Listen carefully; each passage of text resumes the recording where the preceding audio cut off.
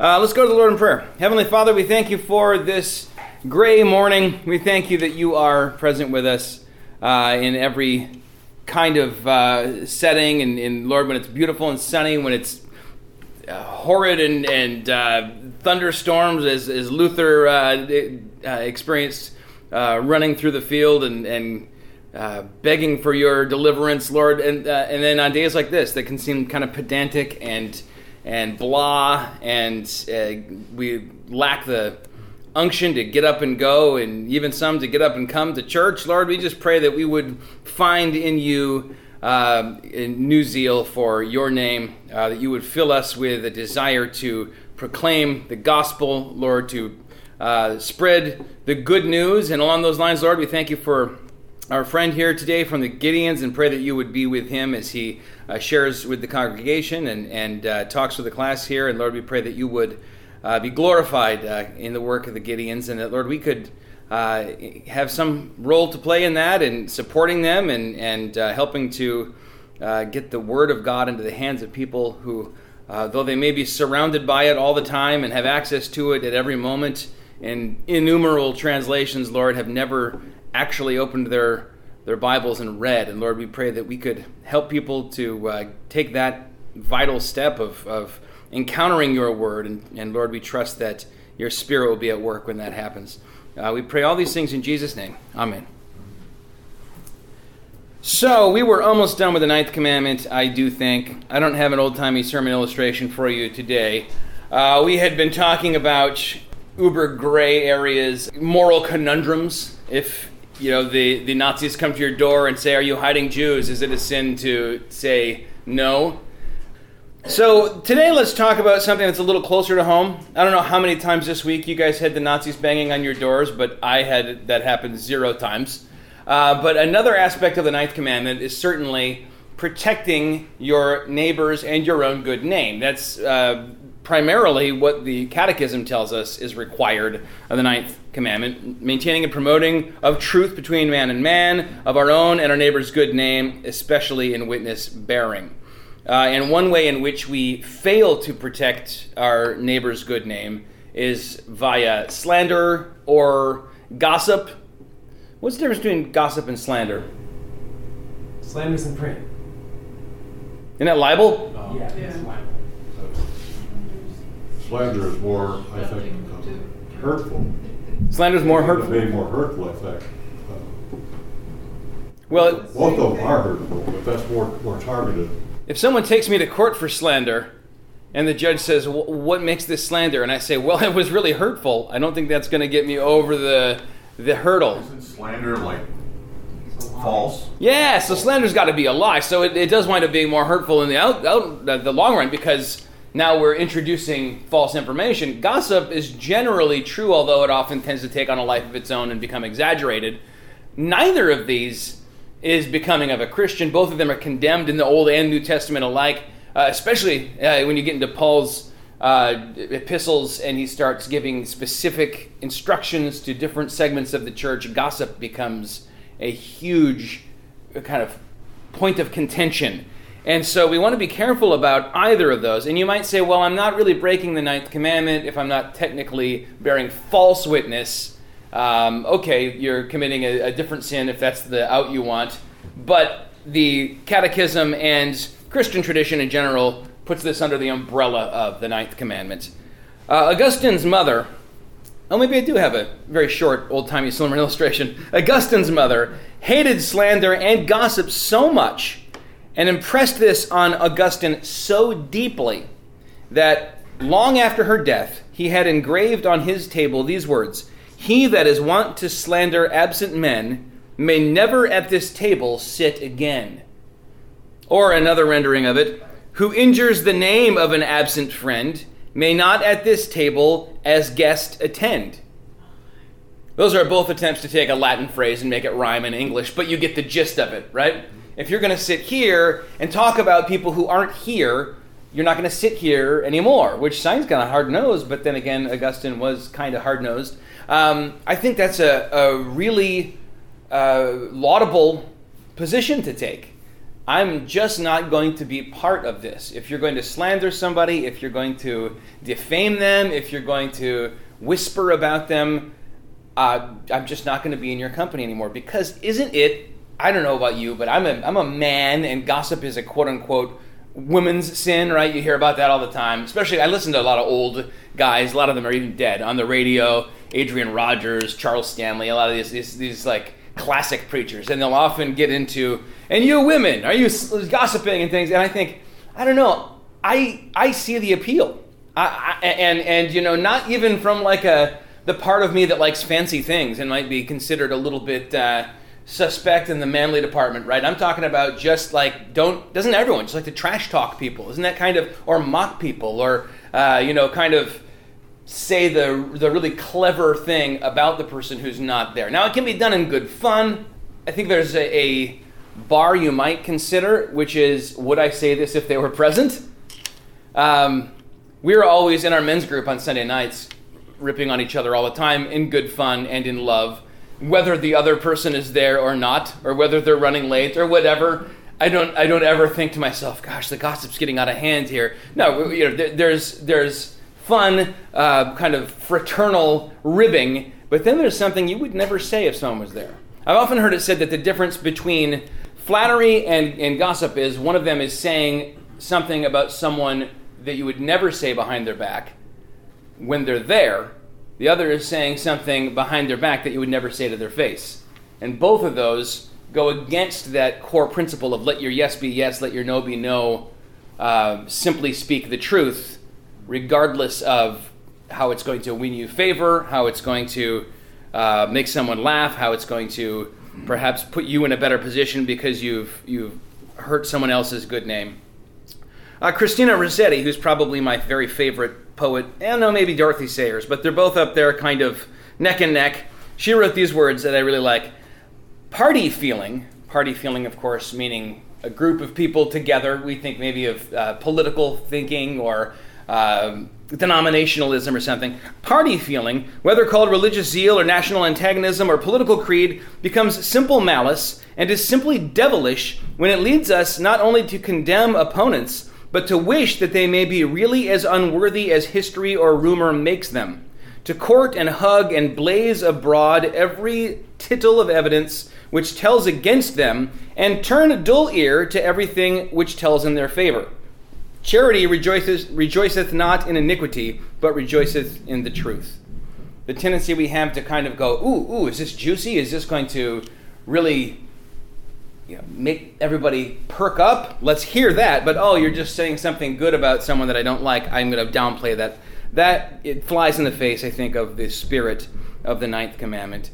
As usual, let's look at the Catechism on the Catechism, also known as the Yeah, but what else does this require book.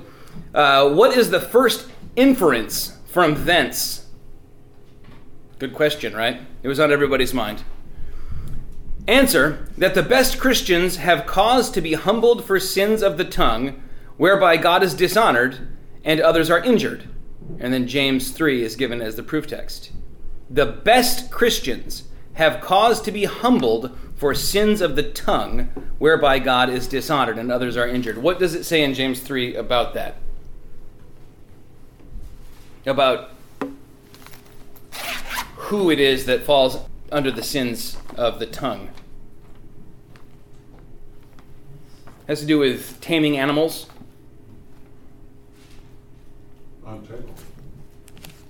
Right, it says every animal we've domesticated under the sun, but no one yet has been able to tame his tongue. That is the one animal that it remains feral. And then he goes on to describe the absolute carnage that can result from this one tiny little part of your body, and he uses 3 different metaphors. Hebrews, then James there, Zach. Does anybody have that, James chapter 3? Verse 1 and go all the way through verse 12. Sure. Not many of you should become teachers, my fellow believers, because you know that we who teach will be judged more strictly. We all stumble in many ways. Anyone who is never at fault in what they say is perfect, able to keep their whole body in check. When we put bits into the mouths of horses to make them obey us, we could turn the whole animal. Or take ships as an example. Although they are so large, and are driven by strong winds. They are steered by a very small rudder, wherever the pilot wants to go. Likewise, the tongue is a small part of the body, but it makes great boasts. Consider what a great forest is set on fire by a small spark. The tongue also is a fire, a world of evil among the parts of the body. It corrupts the whole body, sets the whole course of one's life on fire, and is itself set on fire by hell. All kinds of animals, birds, reptiles, and sea creatures are being tamed and have been tamed by mankind, but no human being can tame the tongue. It is a restless evil full of deadly poison. With the tongue we praise our Lord and Father, and with it we curse human beings who have been made in God's likeness. Out of the same mouth come praise and cursing. My brothers and sisters, this should not be. Can both fresh water and salt water flow from the same spring? My brothers and sisters, can a fig tree bear olives or a grapevine bear figs? Neither can a salt spring produce fresh water. That is a kind of recurring theme for James, the double-souled dipsukos man who seems to produce the good and the bad at the same time. And James says this isn't possible. One will pollute the other. And so when we praise, you have that old phrase, you kiss your mother with that mouth, right? When we praise God and then we turn and slander someone or curse someone, perhaps the question should be, you praise your Savior with that mouth? That's not in keeping with the whole notion of separation that's painstakingly over centuries illustrated for us in the Old Testament, right? That these people are set apart to the point where they don't even wear a blend of two kinds of fabrics, where they don't, all of their laws are designed to say this is a separate people, holy unto the Lord. And then we get into this, but I can praise God and talk about Christ. And then all this other wicked stuff also comes out of the same stream. And what do we chalk it up to? Freedom in Christ? Remember, don't use your freedom as license. And we have to be very careful about the tongue. I'm very blessed to say that this is one area I never struggle with at all. My speech is perfectly pure all the time. No, everyone does. That is the first inference from this, that the best Christians, that's definitely me, that the best Christians have cause to be humbled for sins of the tongue, whereby God is dishonored and others are injured. I think of the passage, take heed anyone who thinks he stand lest he fall, and we get to a point where we think we've kind of got our sins under control. Simply go back to your speech and say, how have I failed to honor God with my tongue, with my speech, with the way I talk about others, the way I speak to people in authority over me, the way I speak to maybe my children, the way I speak to or about the authorities in general. I mean, there's no end to how our tongues can start these fires or steer us off course, like a rudder or a bit in the mouth of a horse. I wonder if, Steve, would you be so good as to lead us through these other proof texts that we have not read yet? And I'm talking about Zechariah 8, 1 Peter 3:16, Acts 25:10. Do you have those on your sheet? And perhaps if there's any discussion that comes out of those that could be worthwhile. In any remaining time, we'll ask Sherman to answer questions or share experiences from the Gideons. I don't know if you haven't. I was going to say, I don't know if you've ever been to those pastors' dinners, but why would you have been? When you hear the people talk all these stories about the way people have been saved when someone handed them a Gideon's Testament, you can listen to those things all day long. So that should take us, I think, to 10:30. I do apologize. Again, I have to attend to something kind of urgent. So would you come up here, Steve, so that your voice is Yes. on the machine? And remember, if you slander me while I'm absent, I'll hear it because you're recording it, and then you can never sit at my table again. All right. So he asked us to look at these proof texts. All right. I've got my U version open. So Zechariah 8:16. I'll do this one, and then maybe we can get volunteers for the next ones. 8:16 says, "These are the things you are to do. Speak the truth to each other and render true and sound judgment in your courts. Do not plot evil against each other. and do not love to swear falsely. I hate all this, declares the Lord. So that one speaks to sound judgment in courts. That's a little different. Anyone want to do the 1 Peter 3:16? Keeping a clear conscience so that those who speak maliciously against your good behavior in Christ may be ashamed of their slander. Yeah, I think that's a high bar. I think about that sometimes a lot, is like, if people know I'm a Christian and then they hear the way I'm speaking, am I providing a good witness? And it sounds like that verse is speaking to that idea directly. Yeah. Of course, I forget all the time and do it anyways. What about Acts 25:10? Anyone got that one? Paul answered, I am now standing before Caesar's court, where I ought to be tried. I have not done any wrong to the Jews, as you yourselves know very well. If, however, I am guilty of doing anything deserving death, I do not refuse to die. But if the charges brought against me by those Jews are not true, no one has the right to hand me over to them. I appeal to Caesar. Wow, thanks, Maggie. That's an interesting one. I wonder why that one was a proof text here. Anybody want to? It's talking about how it's false accusations of being brought to court by lies. Okay. Good. That's a good point. So when we are maybe like the subject of false accusations, we can stand up and speak the truth to that. Yeah, good point. Thanks, Cam. Okay, the next one on the list here is 3 John 1, verse 12. All right, 3 John 1:12. I think I can do that one here.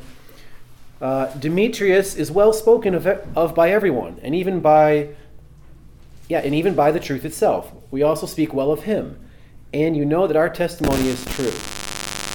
Oh, I like that one, because that's kind of speaking highly of one of the Christian brothers in their circles. So that's interesting too. Is once you build a reputation of having good character, people will speak highly of you, and that's always a blessing, right? It's easy to trash our character, I'll say that, when we start talking too much with that wicked tongue. And then the last one on the list was Proverbs 14, 5 and 25, or maybe 5 through 25. Proverbs 14, 5. Truthful witness does not deceive, but a false witness pours out lies. 25 is, a truthful witness saves lives, but a false witness is deceitful. Mm-hmm.